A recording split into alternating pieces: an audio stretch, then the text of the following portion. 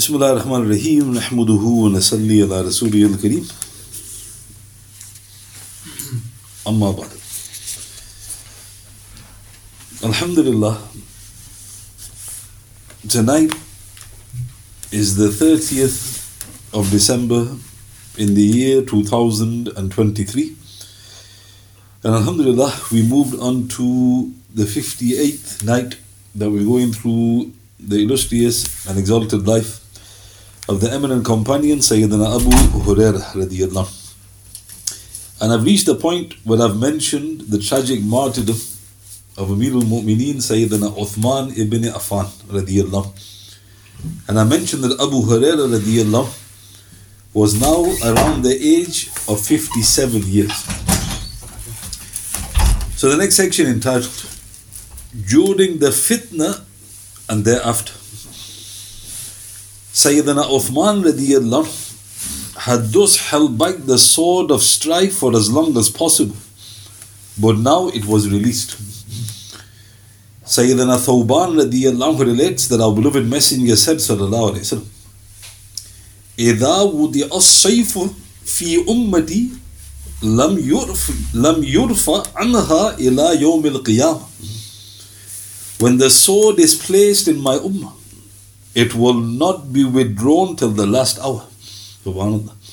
So this is recorded in Tirmidhi, number 2209, Hasan Sahih, Ahmad in his Musnad, number 22,515, and others.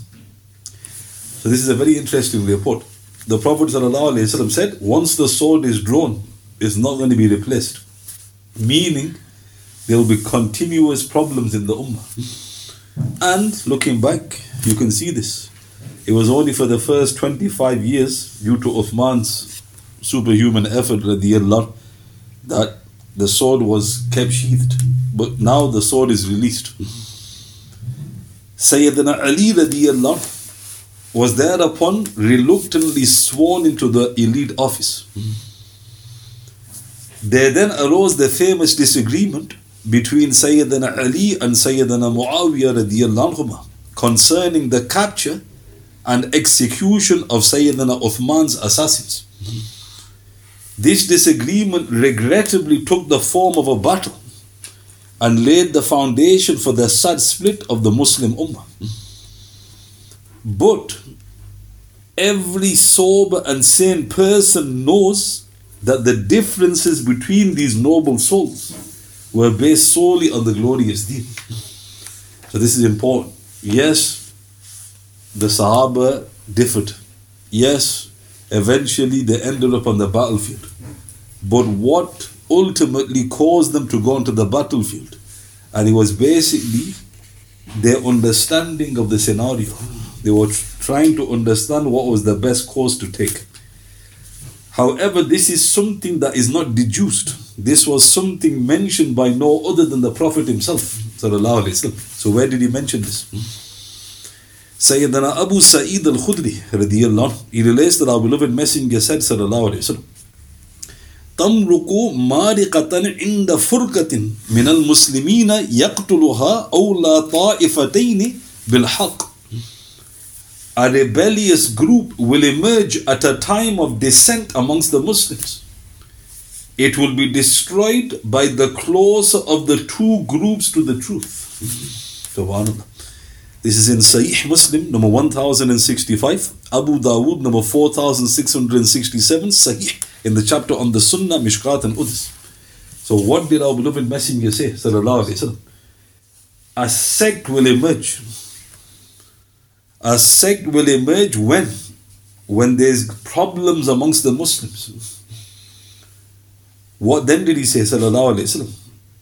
It will be destroyed by the closer of the two groups to the truth. So in this flawless report, the Prophet was saying there's going to be three groups. Sallallahu Alaihi Wasallam. Two groups are upon haqq. Two groups are upon truth. One is not the one that splits. That's not upon the truth. Who will deal with that split sect? The Prophet said, sallallahu alayhi wasallam, out of the two groups on haqq, the one who is closer to the truth. Meaning the one who has got more, who are more correct. So you've got one who are absolutely correct, you've got one who are correct but to a lesser degree, and who will deal with the one who splits? The one who is closer to the truth. That's a hadith. Imam Nawawi, he commented rahmatullah alayh in Sharh Sahih Muslim, volume 7, page 235. This is a clear declaration that both the parties are believers, and fighting each other does not cancel their faith. Indeed, they should not even be called impious. Subhanallah. So what did the great Imam Nawawi say rahmatullah alayh on this Sahih hadith? He said this is a proof that both of the parties, though they ended up on the battlefield, though they fought and killed each other, they're both believers because they're upon haqq. Then he said this clearly indicates that their fighting did not tarnish their iman. No, he said, you can call them wrong or impious, because this is going to an extreme. So who were the ones who definitely deviated? It is known historically, it was Ali radiallahu anhu's side that defeated the Khwarij. So the one that deviated were the Khwarij. And who were the ones out of the two groups closer to the truth? Ali's side. He dealt with them. The blessed scholars have therefore said, rahimahumullah, thus Sayyidina Ali's side were in the right. However, Sayyidina Muawiyah's side, radiyallahu, was also correct in their ijtihad. For Rasulullah clearly said, the group nearer to the truth. Meaning, both were following the truth. However, one more than the other. So now why is this important to highlight? Because we need to establish the truth first before going into the battle and the stats. If you haven't got this base in place, you can easily say, Muawiyah has made a mistake. Muawiyah is wrong. The Sahaba who went on Muawiyah's side were clearly in the wrong. And you hear people talking like this. And the reason they're told like that is because they haven't set a foundation before talking about the encounter. The most you can say is, their ijtihad was not as correct as Ameer-Ul Momineen's, though they were also based upon the truth. It was for this very reason that each of the two parties acknowledged the other's religious standing and personal attributes and would make it known publicly. Look how strange. If you've got two people or forces on the battlefield, where have you ever heard that you praise your opponents? That's not, it's unheard of. You know, the Nazis would never praise the Allies. The Allies didn't praise the Nazis. It's just common sense because you're on the battlefield. But here, probably for the first time in history, you've got both opposing sides praising each other.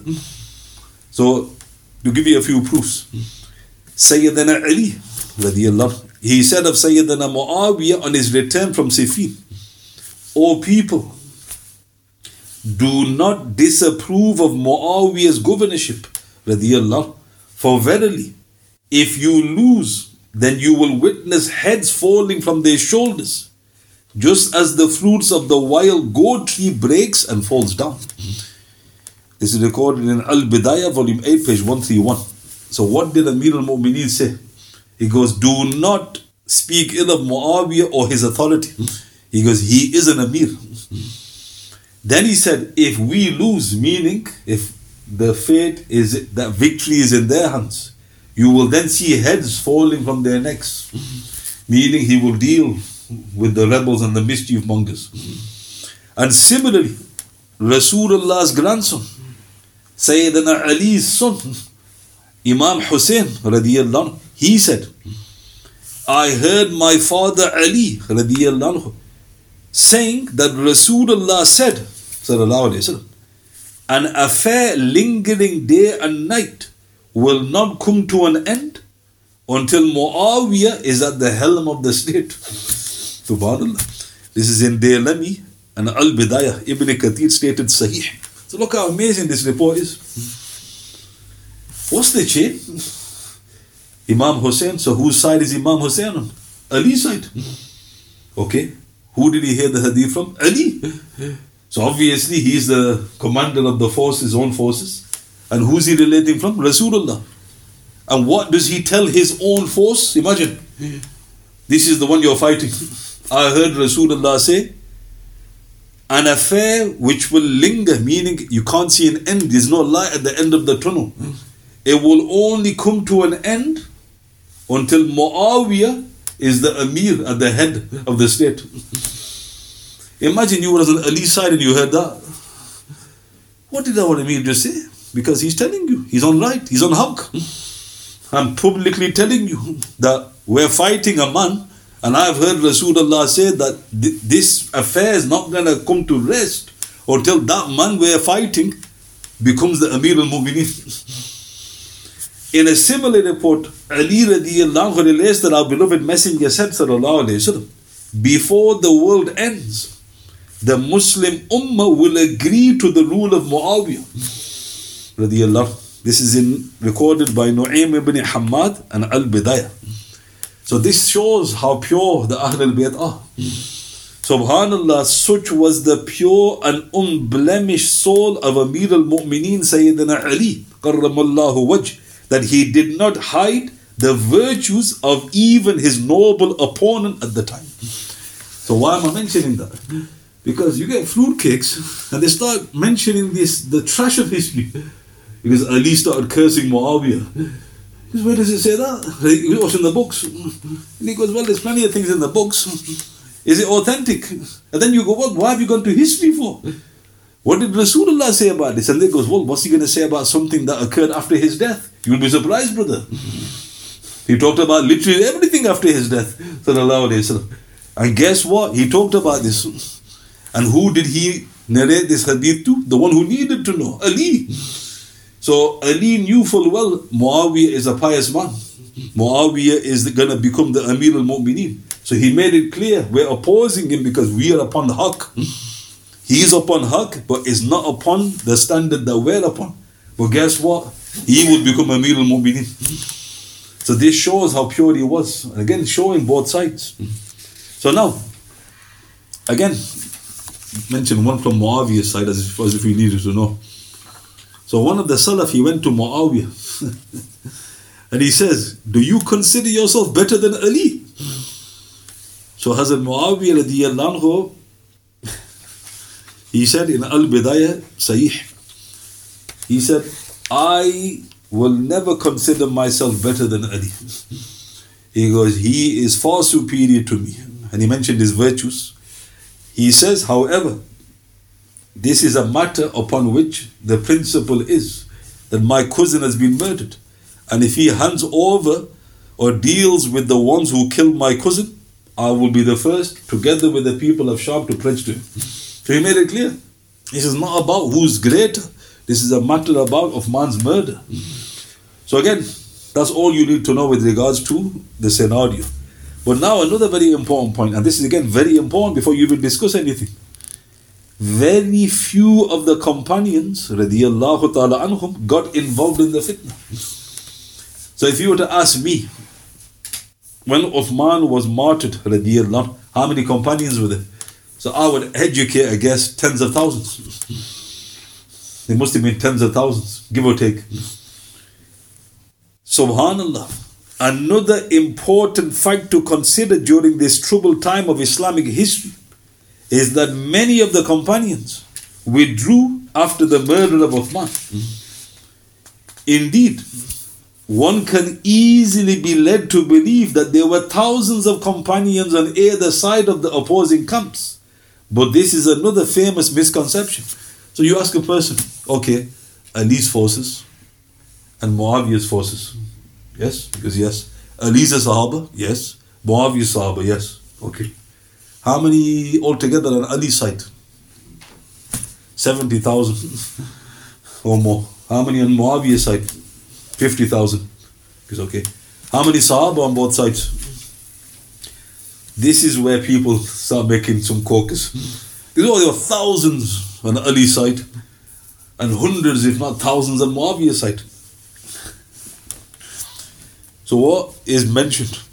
Hafiz ibn Kathir said, Rahmatullah alayhi, in Al-Bidayah, some of the men who had been present at Badr stayed in their dwellings after the murder of Uthman radiyallahu. They never left until they went to their graves.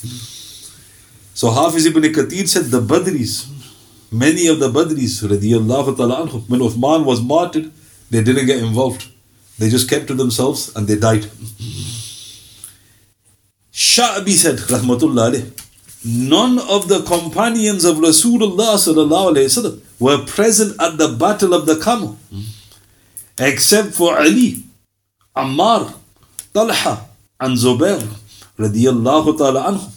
If they prove there was a fifth, I am a liar. This is recorded in Ibn Abi Shaybah in his Al-Musannaf 8-710. So Imam Sha'bi, one of the senior tabi'in in Iraq, he goes, in the battle of the Camel, which was between Ali and Aisha's forces, radiyallahu anhu, he goes, these were the only people who were companions. Ali, Ammar, Talha, and Zubair. So a person who knows a little bit about history, he goes, hang on a minute, but wasn't there Abdullah ibn Zubair radiyallahu anhu? Those the scholars say Imam Sha'bi was referring to the senior companions in the encounter, for Abdullah ibn Zubair was with them. Others say, well, he's Zubair's son, so there's no point mentioning his son, it's from his loins. So why is this important to highlight? There's not many who have got involved. Indeed, most of the companions did not get involved in the fitna. So when I say most, I'm not saying a good chunk. I'm literally saying 99%. So where's the proof? Abdullah ibn Ahmad rahmatullah alayh, he relates from his father Imam Ahmad rahmatullah alayh, who relates from Ismail ibn Aliyah rahmatullah alayh, who relates from Ayyub as-Sakhtiyani rahmatullah alayh, who relates from Muhammad ibn Sirin. When the fitna erupted, the glorious companions radiyallahu ta'ala anhum numbered in their tens of thousands. Yet, less than a mere 100 got involved. Indeed, their number was barely 30. So let's look at this. So where is this recorded?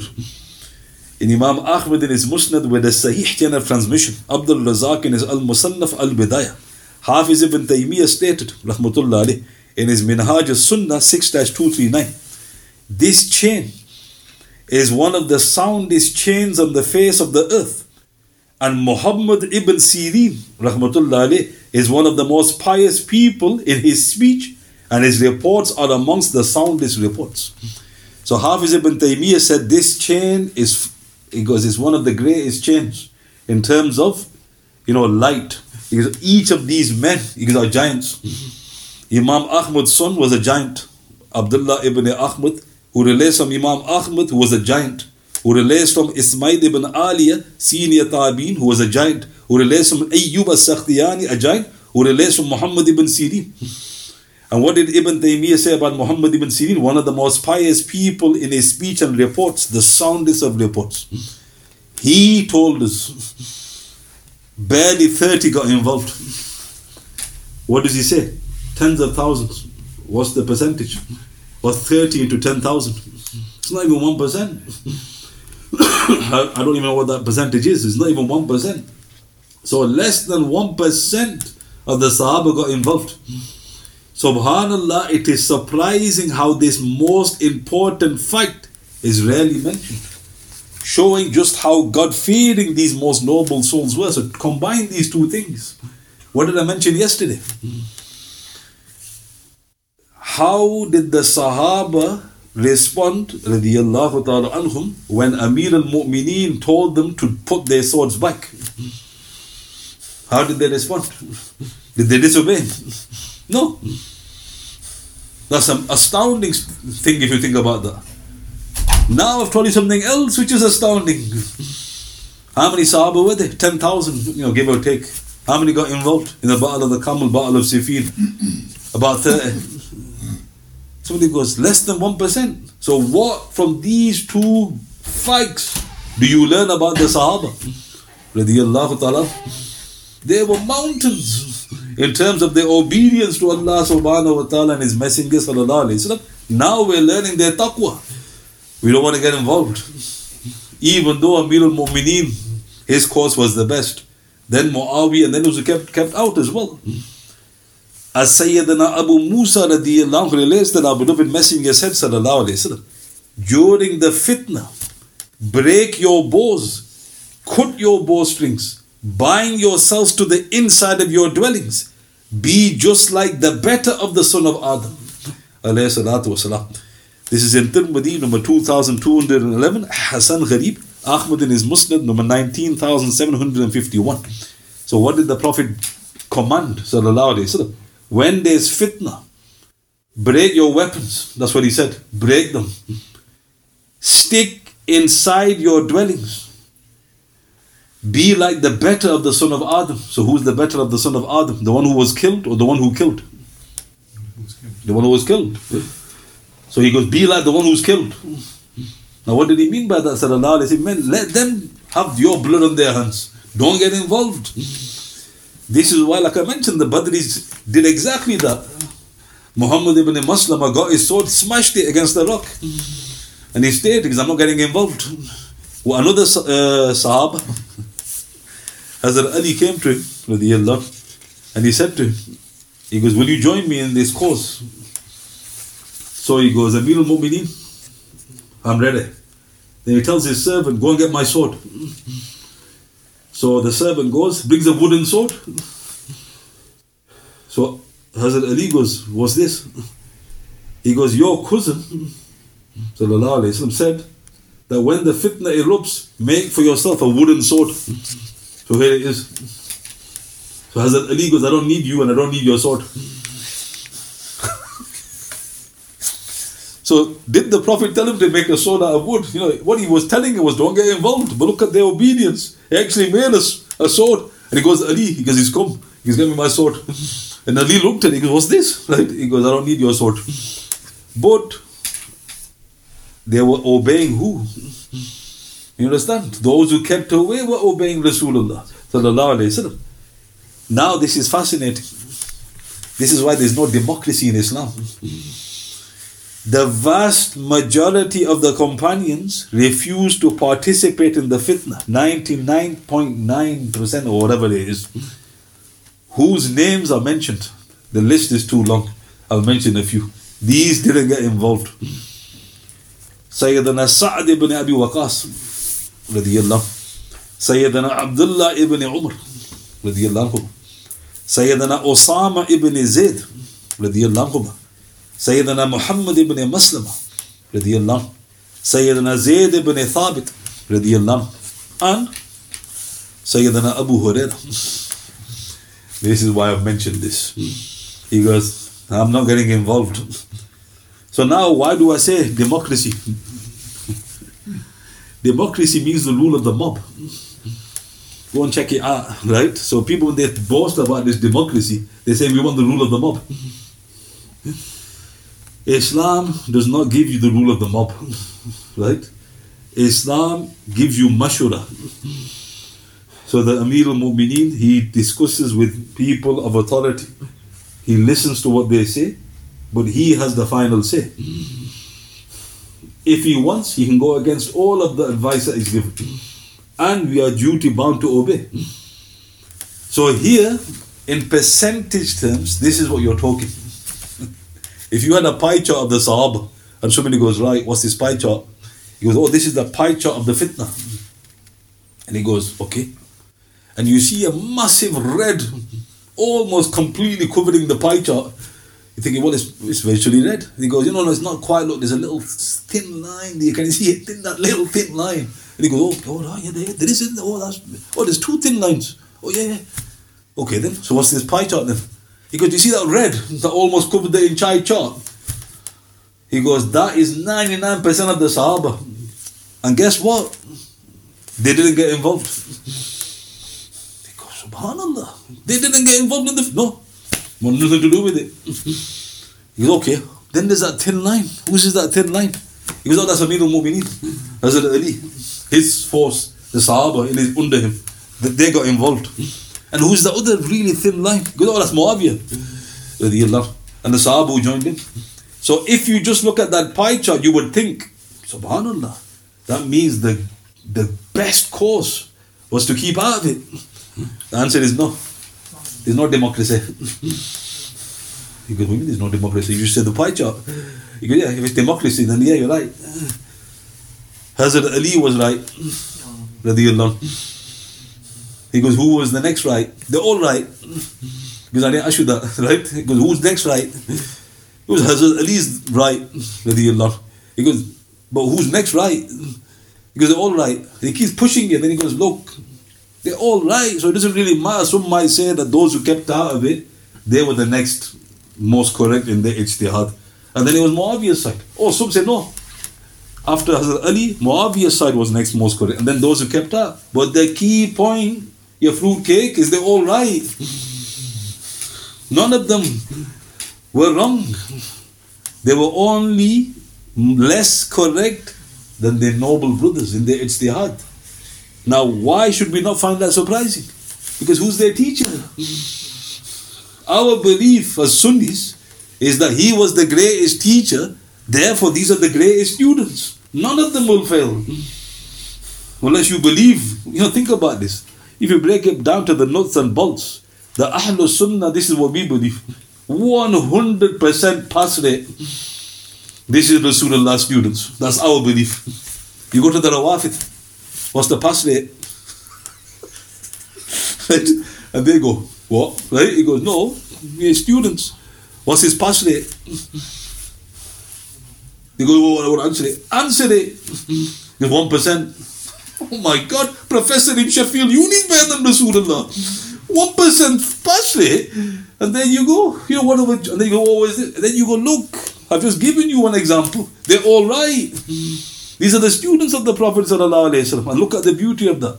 That also proves another very important thing which Muslims, I don't know, maybe so you get some Muslims saying, it's my way or the highway. Right? Meaning, there's only one truth. And the response is, oh, you have to get right? Don't you study history?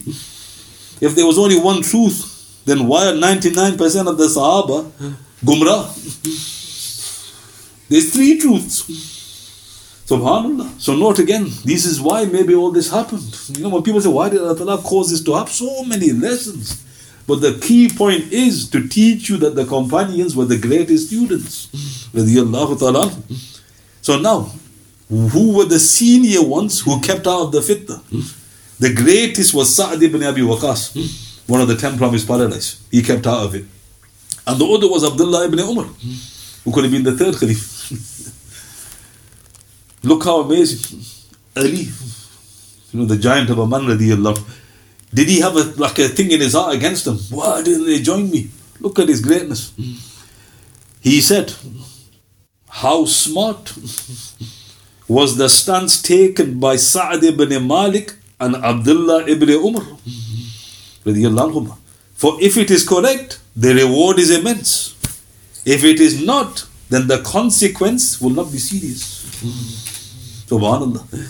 Recorded by Al-Haythami in Majma' al-Zawaid 7-246, Hafiz ibn Taymiyyah in his Minhaj al-Sunnah 6-205, Hafiz Zahabi in his Siyar 1-119. Look how beautiful. Hazrat Ali, look at the purity of his heart. Allahu Akbar. He's praised Muawiyah. He goes, this affair is not going to finish until Muawiyah becomes the Khalif. I heard the Prophet say. Imagine you're on the side of Ali thinking, oh, we've lost. That's how great a man he was. Now he's talking about those who didn't even join. He goes, how noble they are. Right? In other words, but they're all my brothers. In a slightly different wording, Ameer-Ul said, the achievement of Sa'd ibn Abi Waqqas and Abdullah ibn Umar is due to Allah subhanahu wa ta'ala. It is an act of righteousness. Its reward is with the magnificent. If it is a slip, it will be recorded on the left. Recorded by Hafiz ibn Taymiyyah in his Majmu Fatawa 4-440. So he's saying, he's praised Muawiyah's side, and he's praised those who kept out of the fitna. So what does that tell you? Hazrat Ali is our guide. He's our Mawla. He's the getter of knowledge. He's the best judge. How is he talking about the entire scenario? He's telling Muslims till the end of time, don't speak ignorantly about these people. If anybody could, it's me. I'm they're opposing me, my authority. But they weren't. But look how foolish. We're not like his dust and we get involved. Well, hang on a minute. I've read a few books. That's a classic opening line. Then you go, oh God, here we go. Yeah, what do you found out? I found out that Muawiyah made a right mistake. Did they? What about Sa'd ibn Abi Waqqas? Well, he goes, the great companions, right? But they've lost it, right? And then he goes, you've lost it, mate. So note again, all of this is helping to explain the scenario. And just to add this, to finish, Abu Hurayrah kept out of the fitna, radiyallahu. Was there anything specifically about Abu Hurayrah why he chose this path? Yes. He himself said, radiyallahu, I have heard Rasulullah say with my ears, sallallahu alayhi wasallam, fitna is going to appear, during which the one who sits is better than the one who stands. The one who stands is better than the one who walks. And the one who walks is better than the one who runs. Where is this recorded? Sahih Bukhari, Sahih Muslim. Do you honestly believe the one who narrated that hadith to you is going to get involved? So what did the Prophet ﷺ say? Fitna is going to strike. The one sitting is better than the one who stands. Now what does that mean? It means that the one who's less involved is better. The one who's sitting is less involved. The one who stands up, even though he's not doing anything, he stood up. Because the one sitting is better. The one who stands, he's better than the one who walks because now you're moving. And the one who walks is better than the one who, meaning the less involved, the better it is. What do you think he's going to do? I heard this from Rasulullah. I'm not going to get involved. So subhanallah, alas, Sayyidina Ali's entire Khalifat was thus a most troubled one, which ultimately ended with his tragic martyrdom just 5 years into his rule. So in a nutshell, what happened? The Battle of the Camel. When Aisha's force clashed with Ameer-Ul-Momineen's force. Then it was the Battle of Siffin. When Muawiyah's forces, radiyallahu anhu, clashed with Ameer-Ul-Momineen's forces. Then there was the Battle of Nahrawan. When Ali's forces crushed the Khwarij. And what's interesting, Hazrat Ali started fighting again normally against the Khwarij. He didn't fight properly in the Battle of the Camel because he was, fearful. In the Khawarij encounter, he annihilated them. And he goes, only one was left alive. Or some reports say 7. Because Hazrat Ali went into that fight mode again and he was taken out because he knew this was a mandate given by the Prophet ﷺ. But tragically he was martyred. But he was not tragically martyred from his perspective, from our perspective. Because to die from the strike of the Khawarij is the best martyrdom. The Prophet ﷺ said, the best of you will be those killed by the Khawarij. Hazrat Ali was one of them. Hazrat Uthman was one of them. Hazrat Muawiyah almost, but he survived. So it's an honor for Sayyidina Ali. But for us, we lost him because of the tragic strike.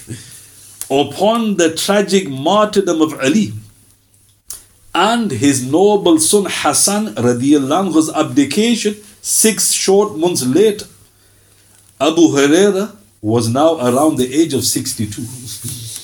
Like what did I mention? Who was he similar in age to? Ali. Ali was martyred at 63. So Abu Hurayrah was roughly the same age. So this is what's very easy to remember about Abu Hurayrah. Sayyidina Muawiyah, who was now around 60, was ushered into the elite post. So what happened? After Ali was martyred, the people then forced Hassan because we want to take your pledge. Reluctantly, he gave his hand. So then the fitna was continuing. But Rasulullah protected the ummah. How did he protect the ummah? Allahu Akbar. 35 years before this incident, Hassan's only a child, maybe 5 or 6 years old. This is in Sahih Bukhari. And he's next to Rasulullah on the pulpit and he's standing. And the Prophet ﷺ, he's looking at his grandson, Hassan, and then he's looking at the companions. He does this a few times. And then he says, this son of mine is Sayyid. And inshallah, through him, Allah Ta'ala will bring peace to two large Muslim warring factions. Now what's amazing about this hadith is in Sahih Bukhari. You've got to go back to the time the Prophet uttered it. The scholars say, who was in the gathering? Muawiyah. He's probably blissfully thinking, he's hearing that hadith. SubhanAllah, he goes. First he thinks, Muslims are going to fight. Imagine, just think what's going through his blessed heart. Hey, Muslims are going to be fighting. And then he looks at the blessed grandson thinking, who's going to make him abdicate? The beloved, the flesh of the Prophet. If only he knew it. That's why when Muawiyah heard that hadith, he went, SubhanAllah, it was me, the Prophet. That's why the Prophet, who was he looking at? He looked at his grandson and then he looked. He was looking at Muawiyah radiallahu anhu. Then he looked back at his son. But he didn't speak ill of Muawiyah. Why? Because he's his student. But he gave the ultimate guidance. He goes, I hope, inshallah, two large Muslim warring factions will come to peace through my son. And just to add this to finish. So Hassan abdicated. So why did he become Khalif? Because you can only abdicate if you're Khalif. So he took the Khilafat. Then the question then goes, well, why did he wait 6 months? Because the Khilafah al-Rashideen has to last 30 years. 29 years and 6 months had passed. So the stopwatch came on. I said, Hassan goes, I got 6 months. And in those 6 months, think about this, Allahu Akbar. He did such an amazing job because he didn't get involved in battles. He just thought 6 months, get it knocked down. And when it's 6 months, I'm ready now. Right? He goes, yes, the letters come. Oh yeah, we will. And why do you think Muawiyah sent a letter after 6 months? Because he knew the time's coming to an end.